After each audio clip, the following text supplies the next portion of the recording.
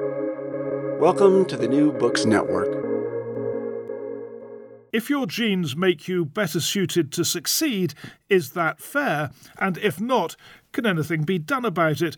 Kathryn Paige Harden, Professor of Psychology at the University of Texas in Austin, argues that we should acknowledge the difference in our genetic makeup and then set about thinking how to make a fairer society in the light of such differences. So, Professor, welcome. Thank you for having me. And let's just sort of understand what genetics are able to tell us, right at the beginning. So you are clear that you believe genetics, as well as, socioeconomic situation, parental influence and so on, genetics matter in educational attainment. Yes. So we have seen for quite a long time, decades, that people who are more genetically similar to one another, so let's say identical twins, are more similar in how well they do in school than people who are more genetically different, say fraternal twins or regular siblings. But there's always been the question, well, is that really telling us something about genetics? Or maybe identical twins are treated more similarly. Maybe it's really the environment that's causing that. That debate is not really a scientific debate anymore. Now that we can measure the human genome cheaply and at scale, we've identified specific genetic markers that are correlated with going further in school. And when you add up that information in people of European genetic ancestry, your genes are as strongly related to, say, finishing college as knowing whether your family was rich or poor. So it doesn't determine your educational success, but it definitely makes a difference. And it makes it as big of a difference as some of the other variables that I think we're more used to thinking about and talking about. Okay, you said the European population group that this applied to. Why that qualifier? That qualifier is because that is the people in whom the research has been done. So if we look at the biggest contributors to large-scale genetic studies in the world, most of our data actually comes from people who identify as white British and are part of the UK Biobank, people in Iceland, and customers of 23andMe who also identify as white and whose recent genetic ancestors came from Europe. So even though people whose recent genetic ancestors come from Europe is just a tiny slice of the global genetic variation, because of where the research is conducted and who the research is conducted in, almost all of our information comes about those people. And that information isn't what scientists call generalizable. You can't take the information that you've learned about white British people in the UK and apply it to anyone in the globe. It's really specific to them. Yeah, and we'll get on to those tricky issues later in the interview. But just first of all, when you said that the genetic makeup is, a more significant factor than previously thought, can you just put it, are you able to put it into relation to environmental factors, parental factors, and so on? Can you give us some impression of the weight of the influence of genetics? Yeah. So one way to think about it is if you looked in the United States and you said, what percentage of the variation, so all the ways that people differ in how far they go in school, so the number of years of education, out of all that variation, how much could be accounted for by the fact that some people grow up in rich families and some people grow up in poor families? And that number is between 10 and 15%, depending on how you count it. So what that means is that richer children are more likely to go further in school. They're more likely to graduate from college, but there's still differences. So not every rich child succeeds in school. Not every poor child struggles in school. It's about 15% of the variation that we can account for by its correlation with family income. When we add up all the genetic information that we currently know about, we get a relationship that is about as strong. So about 15 to 20% of the differences between people and how far they go in school can be attributed to this genetic difference that we can measure between them. So again, it's a difference maker, but it's not deterministic. To really sort of journalize this and sum it down, nature or nurture, both? Both. Always both. Definitely. And in about equal proportion? Yes, in about equal proportion. Yeah, interesting. Okay, so now then, just before we get on to all the implications of this, what are the best objections you've heard to what you've just said? You know, in the study of Europeans, 15%, are you aware of things that make you worry about the solidity of those findings?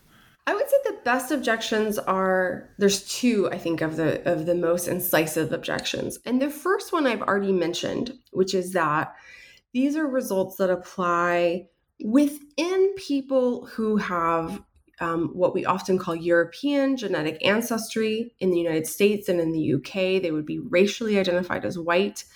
And there's a ton of educational equality that exists between different racial groups, and genetics is not telling us anything about that. So I would say the biggest criticism of thinking about genetics is, well, are we really worried about the differences in education within, this group of people who are often the most socially advantaged? That isn't telling us anything about racialized inequalities, and that's a really major source of inequality in a country. So I think that's the biggest objection. And then I think the second objection is we don't know how these genes work. So it could be that some of these genes are related to how your brain is organized such that you can process information more quickly. But it could also be that some of these genes are related to, I'll give you a real example. Some of these genes are related to being a morning person, and we just happen to start school really early. And if we arrange school differently, then people who quote unquote have unlucky genes now, they look luckier in a different social situation. So I think the inability to speak to racial differences in inequality and the opacity of mechanism are the two biggest kind of qualifiers for this work right now. Okay, and also just in this sort of introductory section of this, you are saying that you believe for social justice reasons, it is a good idea to take into account genetic makeup when trying to achieve what most people say they think ought to happen, which is equality of opportunity. Yes, exactly. That's a great summary. And tell us what you think can be done to achieve this equality of opportunity that takes genes into account. So I think there's two ways in which genes are relevant for thinking about achieving a more equal society. The first is around, why would we even value equality? Why is that even a goal? In the United States right now, if you ask people, is income inequality, differences between the rich and the poor, even a problem to be addressed? You find a great deal of disagreement about that. And the most common belief amongst people who think that income inequality isn't even a problem to be addressed, isn't something we need to worry about, is this idea that people who have experienced more educational success or socioeconomic success have earned it. That it's because they've worked harder, because they've delayed gratification, because they have taken more risks, because they've studied. And if we think about the role of genetics in our lives, I think that has the power to really trouble that belief that people who've succeeded in school have earned their success or deserve their success in quite the same way. Because you didn't ask to be born, but you didn't ask to get a certain set of genes. That's a lottery of birth, luck. And the title of my book, The Genetic Lottery, is a play off of this idea from the philosopher John Rawls, in which he talks about the natural lottery. And he asks us to imagine, if you didn't know what the outcome of the natural lottery was going to be, what kind of society would you want to live in? How would you set up the rules of the game if you didn't know what your starting position was going to be? So one of the ways that I think genetics can help us think about equality is by encouraging people to take that thought experiment seriously. If you didn't know what hand you were going to be dealt in the genetic lottery, if you didn't know whether you were going to get the genes that made it easier for you to do in school, what would you think would be the fair way to set up society? So that's really just a way of getting people to think about what does even equality mean? Why is it important? The second way that I think genetics is relevant is because we know that not everything that we try in education works in the same way for everyone. We kind of already see this. If you have children, you know that the best teachers for one child in your family might not be the best teacher for every child in your family, that there's individual differences between kids and how they learn and what they need from a school system in order to succeed. So a lot of times I ask people to imagine, what if every piece of information we currently had about a child's socioeconomic status was deleted from our education system? So educational researchers had no idea which kids were coming from poor families or rich families. How much harder would it be to figure out what's really working in education if you couldn't tell whether or not this school was succeeding because it just happened to have a lot of rich kids in it versus it was really meeting kids where they were and helping them thrive? That is currently the situation that we're in with regards to genetic information in education. We often don't have access to that information. And yet we know that genetics is as strongly related to the likelihood of a kid succeeding in school as knowing about their family income is. So we can think of it as a tool for improving our research. When you talk about the desirability of equality and these considerations of fairness, I guess 30, 40 years ago, probably there would have been a greater emphasis on what's good for society. Brilliant scientists should be rewarded because they bring benefits to everybody. And some of that may be genetically derived, that their capacity to innovate would be partly down to genetics. So that would be that would be sort of taking away from your argument about equality being the be all and end all. So I don't think so, because I think we really need to think about equality of what.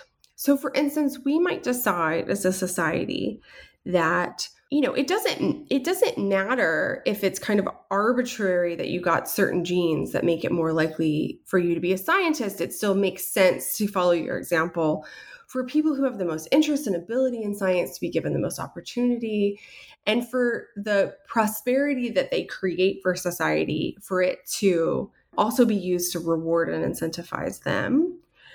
At the same time, what about people who are not in STEM? What about people who are not in university at all? Does that mean that they are consigned to jobs that lack flexibility, dignity, a living wage, access to healthcare? I think we can say some things, maybe some financial reward is, we are okay with some level of inequality of that.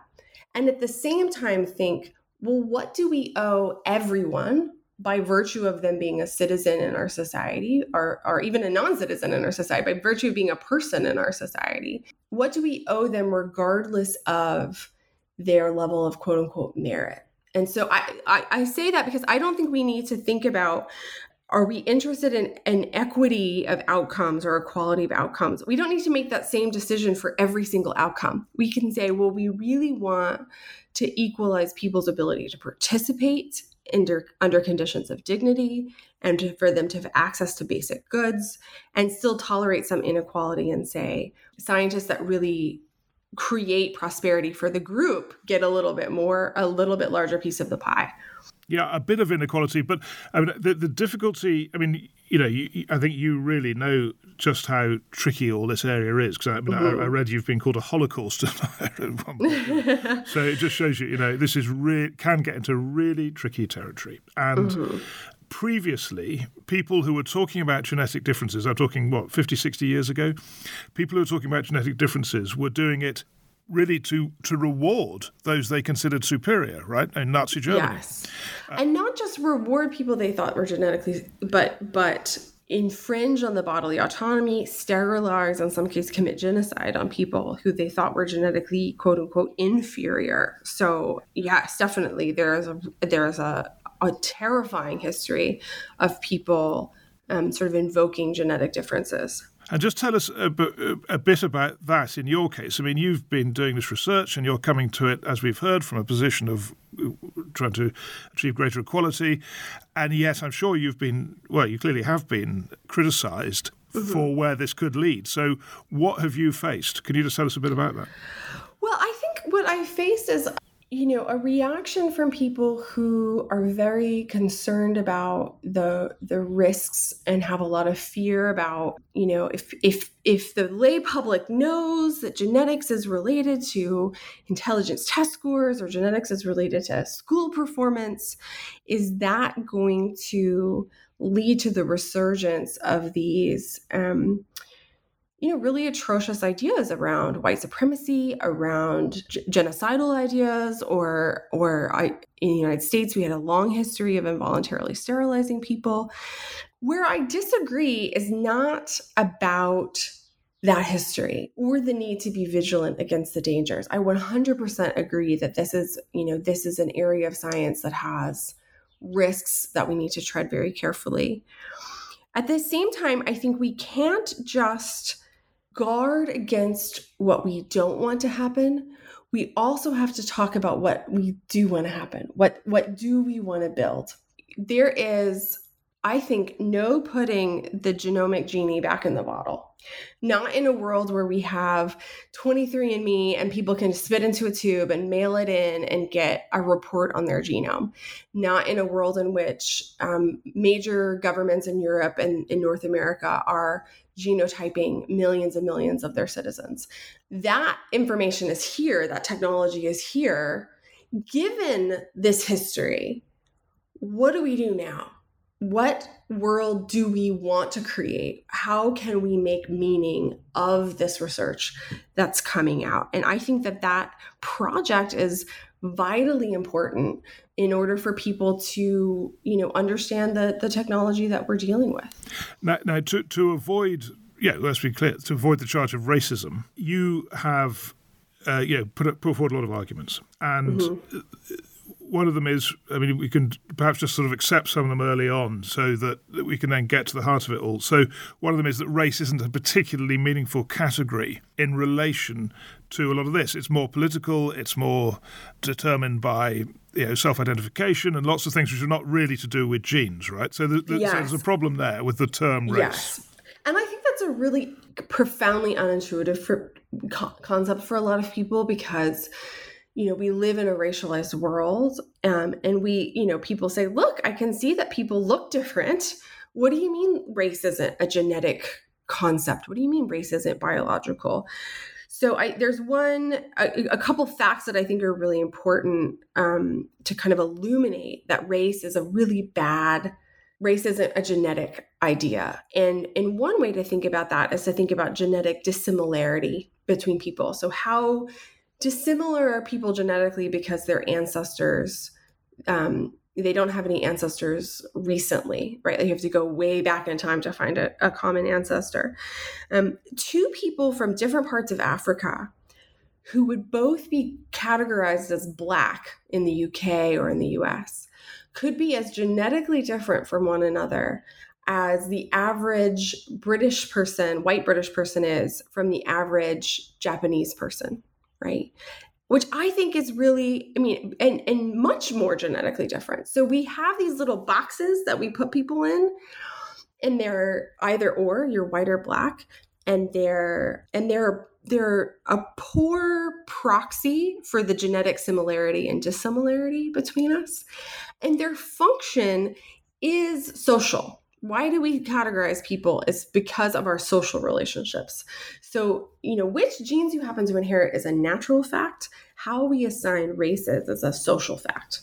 Now, so that raises some interesting questions, and Japan is probably quite a good example. As I understand the history of Japan, I may be wrong about this, but I think they are they've had far less immigration and population mixing. They're much more ethnically homogenous than most other places. UK, yes. Right. So does that mean that the Japanese do have a genetic makeup that is more clearly identifiable than, as you described, Africa, huge continent, lots of outside influences and so on. Is there a difference there in the homogeneity in the genes?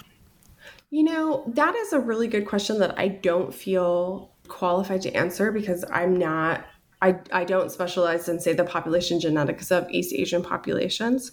I will say as a general rule that genetics tend to work in continua and not categories. And that even the recent histories that we see, in the last 100 years, in the last 200 years, in the last 400 years, places have had closed borders or more what we would think of as ethnic linguistic homogeneity.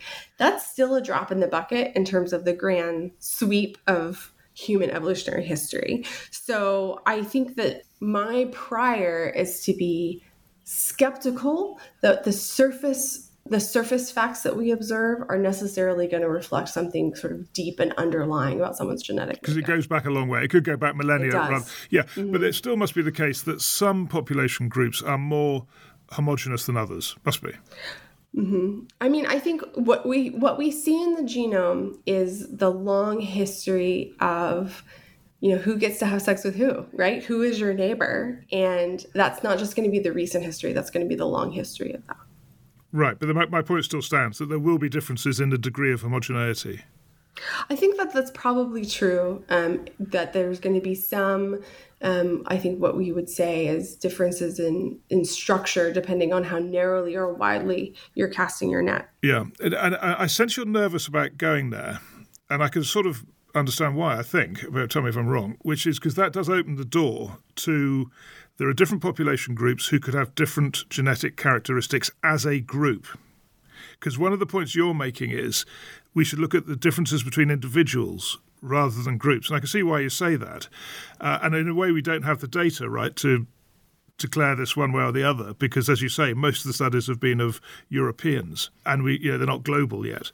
But is that fair to say there will be differences between population groups based basically on geography? I don't know if it's fair to say there will be differences. I don't think it's inevitability. Even when we're looking at the world as a whole, right? So ultimate variation, the vast majority of our genetic variance is common across humanity. It's not unique to even one tribe or one ethnic group or one area or one location. And what you see is that, there's a lot more commonality than there are differences. So I think it's a mistake scientifically to think that the differences that do exist will inevitably be related to the phenotypic differences we see. I mean, I think a great example of this is, you take something that seems kind of as straightforwardly biological as height, right? I think we can all agree that our biology is related to how tall we are. The process of figuring out which genes are associated with which individual people being taller than other individual people is much, much more scientifically straightforward than figuring out, are Swedes genetically taller than Sardinians or something like that. Because as soon as you move from the individual to the group, you're dealing with with kind of a different kettle of fish scientifically and mathematically, but also you are moving into a realm of, well, is it the genes? Is it the genes are confounded with the environment? Is this all a product of differences that existed 1,000 years ago? It's a mistake to think that it's inevitable that you're going to move from that individual difference to the group difference. Well, that's a really good example, height, isn't it? Because it's not so politically charged as many other issues. So if surely it must be the case that some population groups are shorter than others. And, as you say, like in education, that could be down to environment, it could be down to diet, whatever. It could be down to genes, couldn't it? And I, from what I understood you to be saying at the beginning, when the research is done, we will be able to establish causal relationships between genes and height, diet and height, in different population groups. Is that right? I mean, I think the question there is the causal bit. When we're in the realm of individual differences, we have this ability to say, here is the randomness of reproduction, right? You could have inherited this gene from your mom and you got this one, and that allows you to say with more confidence that the gene is causing something. You don't have that kind of natural experiment when you're talking about, population groups that have diverged and converged and diverged and converged and moved and migrated and intermixed and admixed over millennia, over the long arc of human history.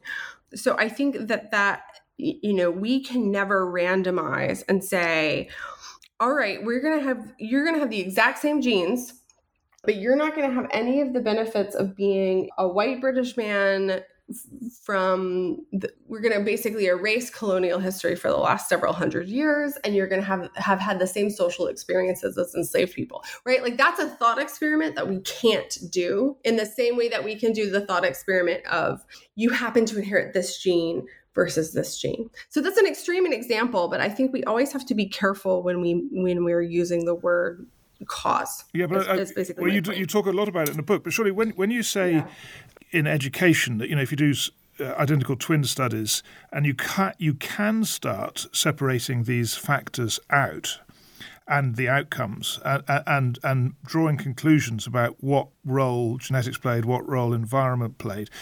Why could you do that, which I think you said you could do for education, but not do it for height? I've probably got much too simplistic a view of this, but I'd have thought that if a population group tended to have, in greater proportion, a gene that gives you greater height, that would suggest there was a group effect. Yeah, so I think this is where that intuition, which seems so compelling, is actually incorrect. And I can give you an example of this, which is that, people have looked at this where they've said, okay, well, which genes predict height in European ancestry populations? Okay, now let's add up those number of genes that African populations have or Asian populations have, and you end up with wildly wrong estimates, right? So if we just took our knowledge and was like, okay, well, these genes are associated with being taller, I guess maybe that accounts for population differences, then you would look over and you'd be like, this group is 17 inches shorter than Europeans. Like that's obviously not true. Like they're not 17 inches shorter than Europeans. The genes that we measure, how they're related to other genes in the genome and their effect, really, truly, you cannot take the observations that you see in one group and just sort of wildly apply it to population differences. That's a very difficult kind of point to. Well, it sort of is to make clear. Yes, yeah. I'm thinking of I don't know if you've been to Sudan and you come across the Dinka, who are just astonishingly tall, and it's quite a sort of discrete population group. They are tall. I'm pretty tall, and they're taller than me, and surely that's genetic. But the thing is that we have there's so many stories that people have told about, well, surely this is genetic. And then it turns out to be wrong. It turns out to be, genetics in relation to a very specific environment that can change. People have told stories about, are the Irish naturally violent, or I was rereading the beginning of The Protestant Ethic and the Spirit of Capitalism. And there's a whole long intersection where it's like, well, maybe, Catholics are genetically lazy. And it's the Protestants in Germany that are genetically, I can't speculate about the role of heredity, but maybe it seems like the Calvinists are innately, light sleepers or whatever. And you read it in retrospect and you think, well, that's very silly. Very silly, yeah. So there are lots of examples, including Nazi Germany, right, where these conclusions have been drawn and asserted and disastrously, and making everyone incredibly nervous of going anywhere near it. But that doesn't mean, does it, that none of these effects will be true? I think we should be very skeptical of them, though. There's a great line that I like where it says that, the racism of the past always seems very silly and absurd, and the racism of the future feels, the present seems like common sense. And so I think when we look around and we think, common sense, it must be genetic, we need to bring with that both scientific humility, but also the humility born of how often we've gotten it wrong in the past with either absurd or genocidal results. Now, I think you also say, tell me if I got this quote right from your book, people's moral commitments to racial equality are on shaky ground if they depend on exact genetic sameness across human populations. Is that right? Yeah. So I think, right now we're kind of in this situation in which the dominant response within the academy to scientific racism, particularly scientific racism that invokes genes, or classism for that matter, is to say we don't need to worry about genetics because there aren't any genetic differences between people that matter and that make a difference. And the problem with that is that it's wrong, right? Like, we see evidence that genes do make a difference to individual differences and all sorts of phenotypes, traits that we care about: personality, mental illness, intelligence test scores, school performance, weight, height. And people can see that. People have priors, people have guesses about the effects of genes. So this is kind of a silly analogy, but I do think it's relevant here, which is, if you don't talk to your kids about sex, like, where do they learn about it? It's not like they never learn about sex. They learn about it from their friends, and they learn about it from porn, and they learn about it from the internet. They learn about it from the most pernicious possible sources. I think that the role of genetics in human life is a little bit like sex, and that it's kind of a forbidden topic that people are uncomfortable talking about. But if academics don't teach about it, we don't address it with our students, if we don't acknowledge, yes, genes matter for people's lives, I think we open the door to people then being curious about that topic. And then where do they go for information? Like Reddit, do you want people to learn about genetics from the most racist, pernicious, least informed voices on the internet? So that's what I'm saying when it says that we're building moral commitments on shaky ground. I don't want people to be in the situation in which they look around and they see that genes make a difference for people's lives, and they try to make meaning of that.